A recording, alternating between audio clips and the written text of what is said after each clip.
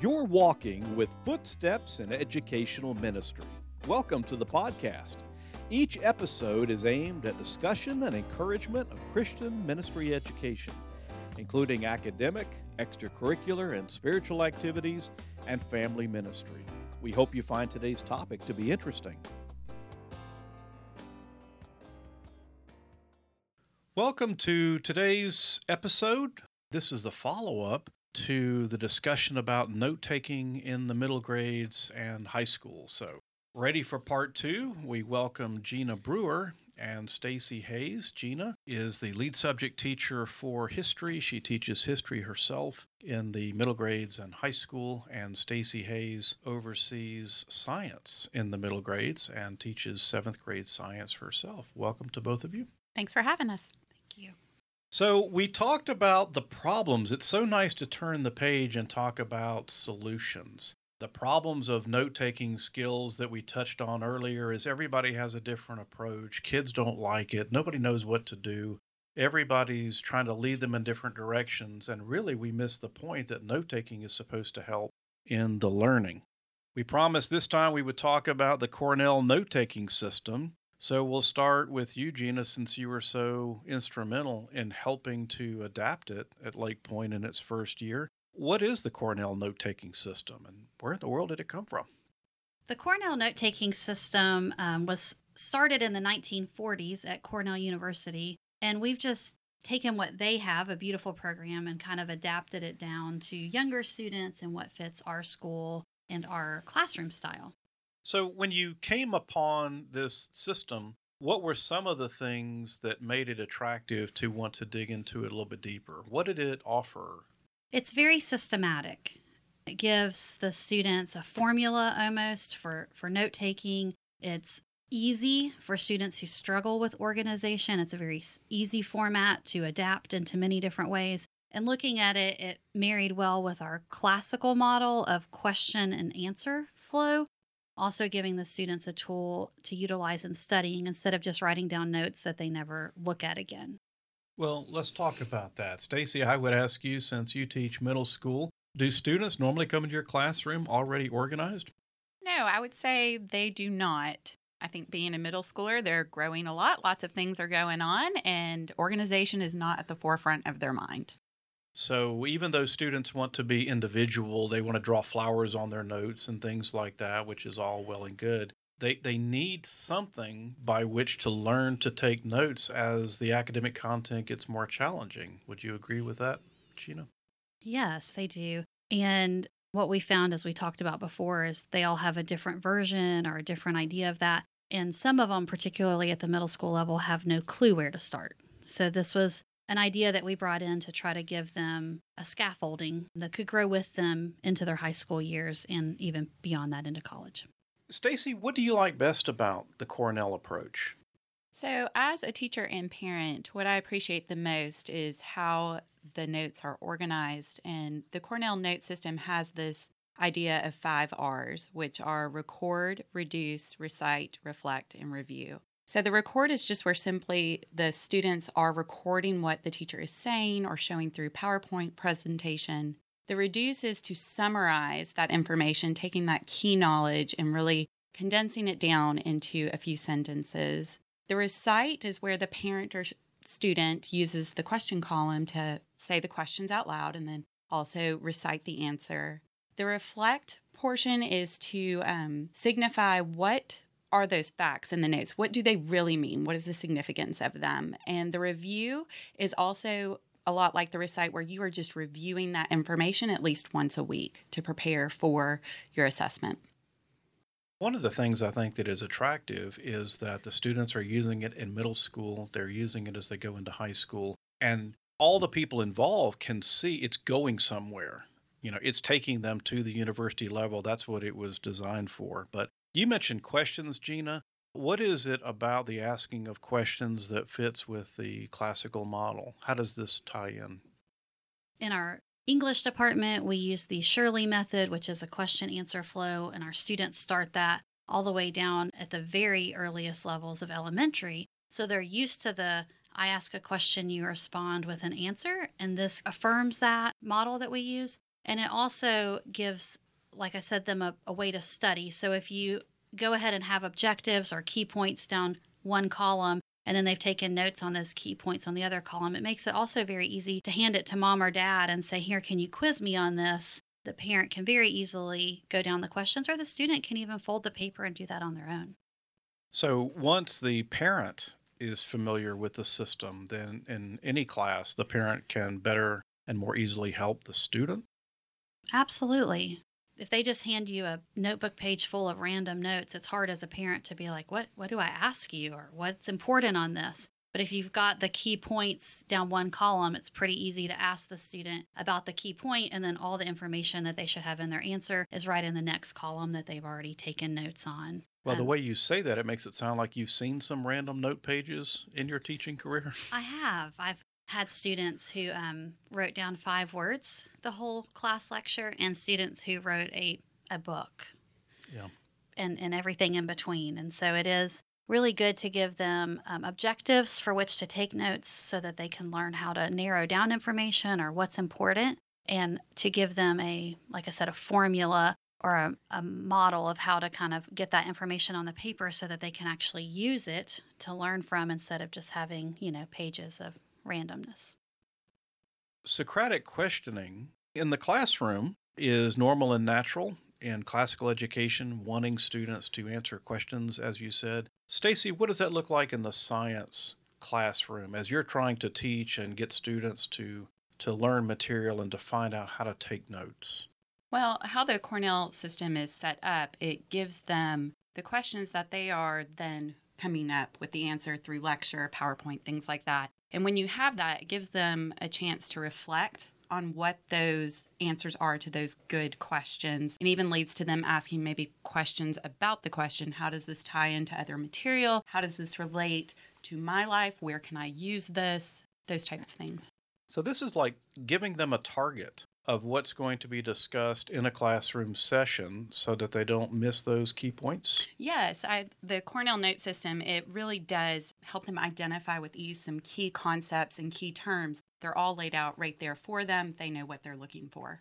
So, Gina, how would you talk to the parent of a new student coming in? What would you say about the benefits to the parent of the Cornell note-taking system as Lake Point uses it? It's a great question. I think for the parent, there's a couple benefits. The first benefit is, because we're using this kind of across the board, they're not going to see one style of notes in their student science section and one style of notes in their history section. So it gives the parents a uniform look across the subjects at how their students are taking notes. Another direct benefit is when your student comes to you and says, hey, I have a test tomorrow, can you quiz me on this? The parent doesn't have to search for information or search for the question. You can simply look at the content in the left column, and you can ask a question off of that, or give a statement and ask them to defend it. You can use it in many ways, and then they should have all the answer right there in their right column. And so you're just skimming going, oh yeah, you said exactly what you have written down. So it makes it a really easy tool. I don't even have to, as a parent, go back through and read all their notes. I can literally just take those snippets and form questions around those snippets that they have in that column. So it's a very easy way to review with your student on a regular, quick basis. Let's talk about the progression, because Gina, you face the interesting and the very daunting task of taking a university note-taking model and working backwards. Obviously, a fifth grader is not ready for college, and then you sought to create a progression, at least a starting progression, all the way down to that elementary level. So how did you go about that? We just started at the end point and looked at how can we go back to fifth grade. That's our first grade in which we really start having them take classroom notes. And we looked at what would a skill level be for an incoming fifth grader. So we started with a fill in the blank kind of note system for our fifth graders entering. And we would go ahead and put the key idea or the question in the column for them. And then we would have the fill in the blank notes in the larger column for them to fill in to answer that goes back to that question. We've already identified what's important, so they're not looking for that. So it's more of a year of modeling what's important as we've chosen the facts, and they're just focusing on listening and writing. So I'm listening, I'm writing it down on my fill in the blank note sheet. But the fifth grader is writing in small amounts. Correct. While they're getting the hang of it. So, how do they then start stepping out and writing more? What's the progression there? Sure. As we move into sixth grade, we start doing less fill in the blank and more fill in the line. So maybe in the left column, it asks a question and then it has 3 steps, for example. And we've gone ahead and in the right column numbered 1, 2, 3. So they know, oh, I need to write down these 3 steps. So it's a little less words that we've typed in, and then they start filling in more. And then we continue that into the 7th grade. And we also begin putting less in the blanks or less in the lines. And then by the end of 8th grade, we've moved all the way into just handing them a list of objectives and them having a piece of notebook paper in which they would make sure that they take notes to answer those questions as the lecture goes on. So we start in 5th grade from literally fill in the blank. They might write down a few words, and we baby step that all the way. By the end of 8th grade, we want them to be able to read their objectives before class, or at the beginning of class as the teacher goes over them, and then be able to take notes out of that. Even in 8th grade, we go back and recap a little bit with more words on the page at the beginning of 8th grade all the way down to do it on your own by the end of 8th grade. So it's a slow progression, but hopefully over the 4 years of modeling that and teaching them how to pull key facts, we can get them to a point where when they enter our high school courses, they know how to choose what's important and they know how to write down enough and not too much. Well, you mentioned scaffolding. I think that makes a great word picture. It sounds like the way you're describing it, you start out with a lot of scaffolding and you're taking away pieces as the student gets older. That's correct. And we've given our teachers a little bit of leadway within the grade level. I've kind of said, this is where you're going to begin and this is where you're going to end. And we've given them leadway to pull that scaffolding as that group of students is ready. As all teachers know, every group's different and they're going to move at a little bit of a different pace, but we've kind of identified a beginning point for note-taking, an end point for each grade level, and then we've just asked the teacher to work with their students throughout the year to get to that end point. And we start the next grade, maybe even a step back from the end point of the grade they just finished to kind of refresh, and then we move forward towards our next objective. So there's overlap. Yes, there's overlap. That sounds like a good plan. So we've seen where the student comes in and has that gentle progression, and then the student winds up in junior high. I guess just looking back over the last year, Stacy, how have you seen this organization and structure help with the learning? So I think that using this method has definitely made the students more confident in their note taking. They know what the expectation is. They are able to take notes, I feel like, pretty proficiently in my 7th grade science class. And they get a sense, I think, for what is that key information. What are we looking for here using this style of notes? So if they never look at the notes again, and I realize that every student is different in their learning style, but if they never look at the notes again, do you think it helps you in your class discussions and lectures? Absolutely. I think it keeps us organized and on task. Even for myself, I know which points I need to make really clear and make sure that I hit because they've been laid out in this note-taking system. So it even keeps me on task. So the goal would be, though, that the student would relook over those notes and that we would continue reviewing those through unit guides and things like that. So that way they're retaining this information versus just writing it down once and never looking at it again. Correct. Well, one of the goals of implementing this note-taking system was to develop it especially in history. So, Gina, why do you think history lends itself to teaching the note-taking skill? I think history lends itself to that because most history teachers are storytellers. And so when we're telling the story of history, we're giving them lots of details and maybe even side stories that aren't the key, most important pieces of that. It adds to it and brings it to life. And students don't always know what to write down in that. What was important in that sentence, or what did I need to get out of this at the end of the day? And so I think that the beautiful thing about adding it to history is it does help them whittle down to, I heard the whole story, but what am I going to take away from that? So we present a broad picture, but we want them to take away just a few specific things from it. So it helps us to help them to learn how to narrow down what's important or what's key from that. They're not going to remember every detail of every lecture. So I think that's a really important place for it in history. I realize the program is new in its development, but can you speculate on how students at the same grade level you've taught in the past, but how this past year's students have had a different and a better presentation of history where they might understand it a little bit better in terms of how to organize it? Sure. I think it's beneficial for the teacher even at the beginning because as I go into each class, I've already have a list of objectives that I want them to take away. And so it's a good reminder to me out of everything I do that they need to hit these certain objectives while I'm in here because that's what I've already deemed as important. So that's one way. The second way I've really seen the students grow is they don't have random messy papers. They're being taught a formula. It's already got narrowed down to the key facts. And so at the end, when they go back and they're reviewing for an assessment on the material, they can look right at those questions and they've whittled down that information. Now, I will tell you at the beginning of the year, they often write too much. And then when we start reviewing for the assessment and I'm going back over my notes, I see them pull out highlighters and just highlighting like, oh, I wrote down 10 lines, but maybe I only needed 5 of those. But as the year goes on, they're learning what do I need to write down, what's enough and what's too much. Well, you mentioned assessment, the dirty word. Is this going to be on the test? What do I study? Mrs. Brewer, you can hear all the middle school students because the assessment level has gone up. Their skills are emerging. So not that it's designed for the test, but it does have implications. You mentioned review. So do you feel like it does give them a systematic approach to review for the assessment that lies ahead of them? Yes. I often give them more objectives than I'm going to assess them on because I want them actively engaging note taking in class. So that's mean. It's mean. So I want them to be paying attention and to stay with me. So I may give them more objectives and then I may narrow those down when it actually comes to the assessment or maybe even ask a couple of them in one. But they have everything they need if they have those objectives there. And then if they keep them in their binder, which is another thing that we teach them in order of the lesson, when we start reviewing for the assessment and go through it, I can even narrow that down with them.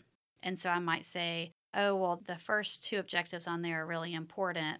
The other ones provide supplemental information to help it make sense. But I want you to study the first 2 and really know those 2. So it definitely gives where we all have the same notes. And so when we're reviewing in class and flipping through, the students can pretty easily stay with me and stay organized versus trying to search all over their pile of paper, which would happen in some instances like, oh, where did I write that down? I can't find it. But it's pretty easy for them to skim the column. Okay, we're on that question, and then I'm going to look at my notes for that.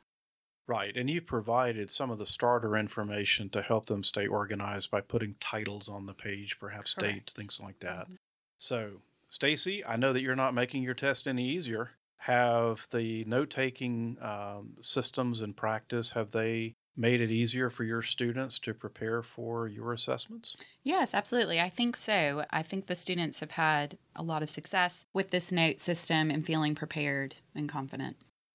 Gina mentioned about the teacher having objectives, which means the teacher needs to have worked ahead, planned ahead, gone through the heavy lifting of identifying what is most important. So how has that played out in preparation? Stacy, I'll ask you first. How has that changed how you've approached a classroom session, knowing that your students are depending upon you to help focus them with their note sheets? I would tell you that definitely being prepared like that is sometimes a stretch or difficult, but I think it is in the best interest of the student that I work ahead, that I've thought through what is the key information here, those key points, and helped them be organized along with myself. So it definitely helps me not procrastinate in what I'm doing. I need to be on my A game. Not on the fly. So, Right. Gina, you work with several different history teachers in the middle grades. How have you seen this need to prepare in advance with the specific questions and objectives affected their teaching? What have you seen in your own teaching preparation? I think that it's made us all look at the material and really whittle down to what's important. Teaching is, to me, like it's like a funnel.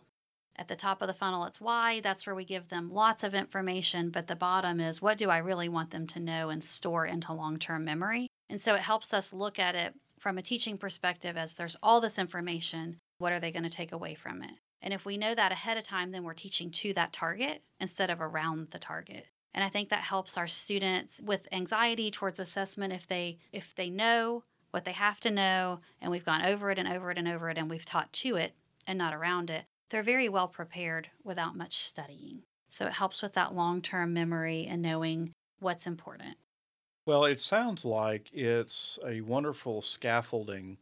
The value of the middle grades is the acquisition of skills. They're building academic skills that they're going to use going forward. So, to have an effective method subscribed to by all the teachers, to have that kind of unity, can only seem to help. But Sally or Tommy or Billy or Mary, they have a question for you, ladies. Can they still draw flowers on your note-taking sheets? Can they have individuality?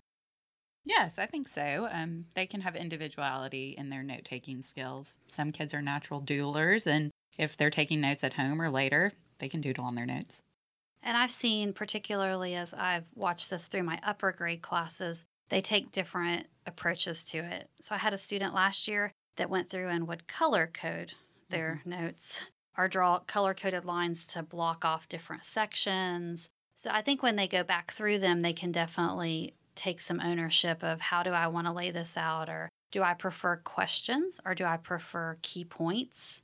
And so they can add to that, particularly in the older grades. I use this idea of objectives in my 11th grade class, and I do hand them a sheet of objectives for the entire chapter or unit. And it may take us 5 to 7 class days to get through that unit or a little bit more, but they know up front at the end of this unit, this is what I have to walk away with. And this is what I need to take notes on. And it helps them to know exactly what do I need to write down so that they're not writing the entire class period because they don't know what's important or they don't know what I'm going to ask them about later. So it's just a beautiful way of saying to the student up front, at the end of today or the end of this unit, this is what's important to me. And then I need you to be able to take notes on these key things as we go. I also do give them my objectives in the order in which I teach the material. So they can read objective 1. If they have notes on that, they can glance at objective 2. They're not all over the page. It's very systematic for them so that they can naturally flow in the classroom without stopping and saying,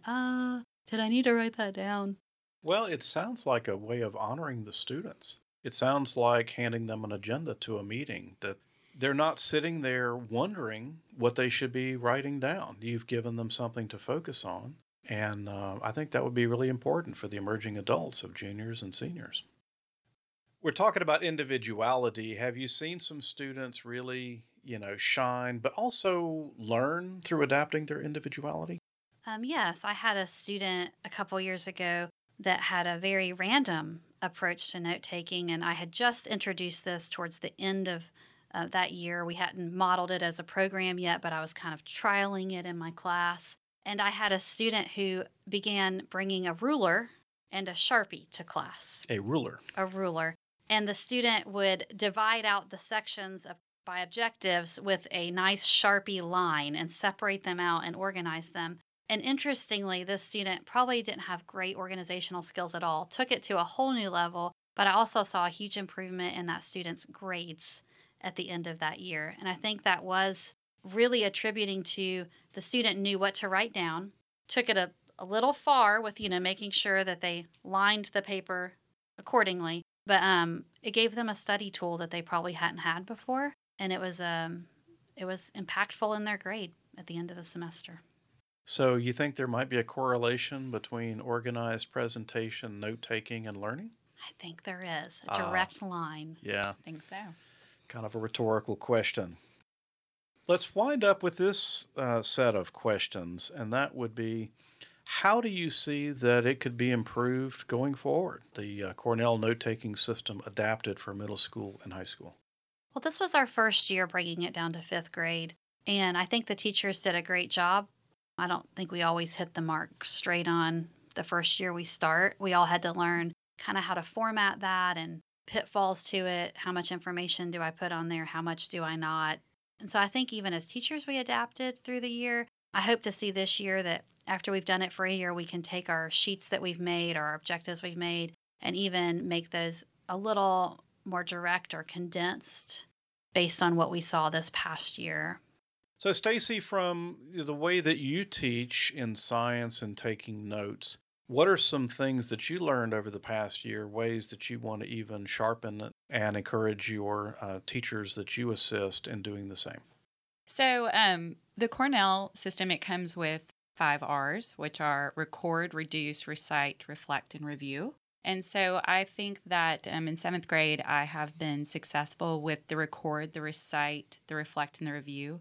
Where I would like to step my game up is the reduce, which means to summarize. So when the kids have a day, and let's say we're talking about cellular respiration in general science, the idea would be they take notes and then they summarize that information that we've taken into this really concise, what was that really all about? If I was going to come up with 2 to 3 sentences to talk about cellular respiration, what would it be?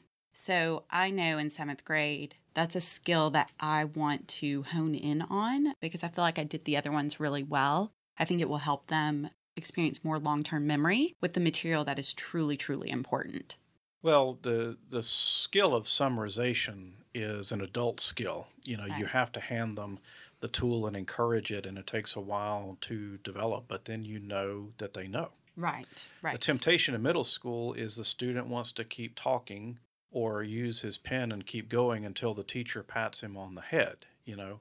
Right. But to come out with those 2 lines like you're talking about, to be concise, that takes a while. Right. Lots of modeling and practice with that, and not something that has to be mastered, but something that they're definitely exposed to and we're working on. Another benefit is that it keeps them on track of what's important and not what's interesting, because young students tend to think that what they find interesting is what's important, and it might be that, you know, the person you were talking about had a dog, which is not the point. Right. And so it does help them stay focused on what is important in this and not just what do I find interesting. So whether Napoleon had a dog or not might not be the point of your lesson. Is that what you're saying? Correct. And all these are adult skills. They take time to develop, which is why I'm so glad to see that Lake Point is developing these in all of the subjects. I think it's definitely something we need to continue growing and improving, and our students that are coming through all of our middle school grades will definitely benefit from. And even if they start in the middle, they'll get some of that scaffolding, which will help them in their high school and university careers. Well, this has been very enjoyable. Thank you for taking the time to talk about the Cornell note-taking system and how Lake Point applies it in the middle grades and high school. We hope we can do this again sometime. Thank you for having us. You've been walking with footsteps in educational ministry. Thank you for listening. We welcome your feedback. For more information, visit the podcast webpage at lakepointacademy.com.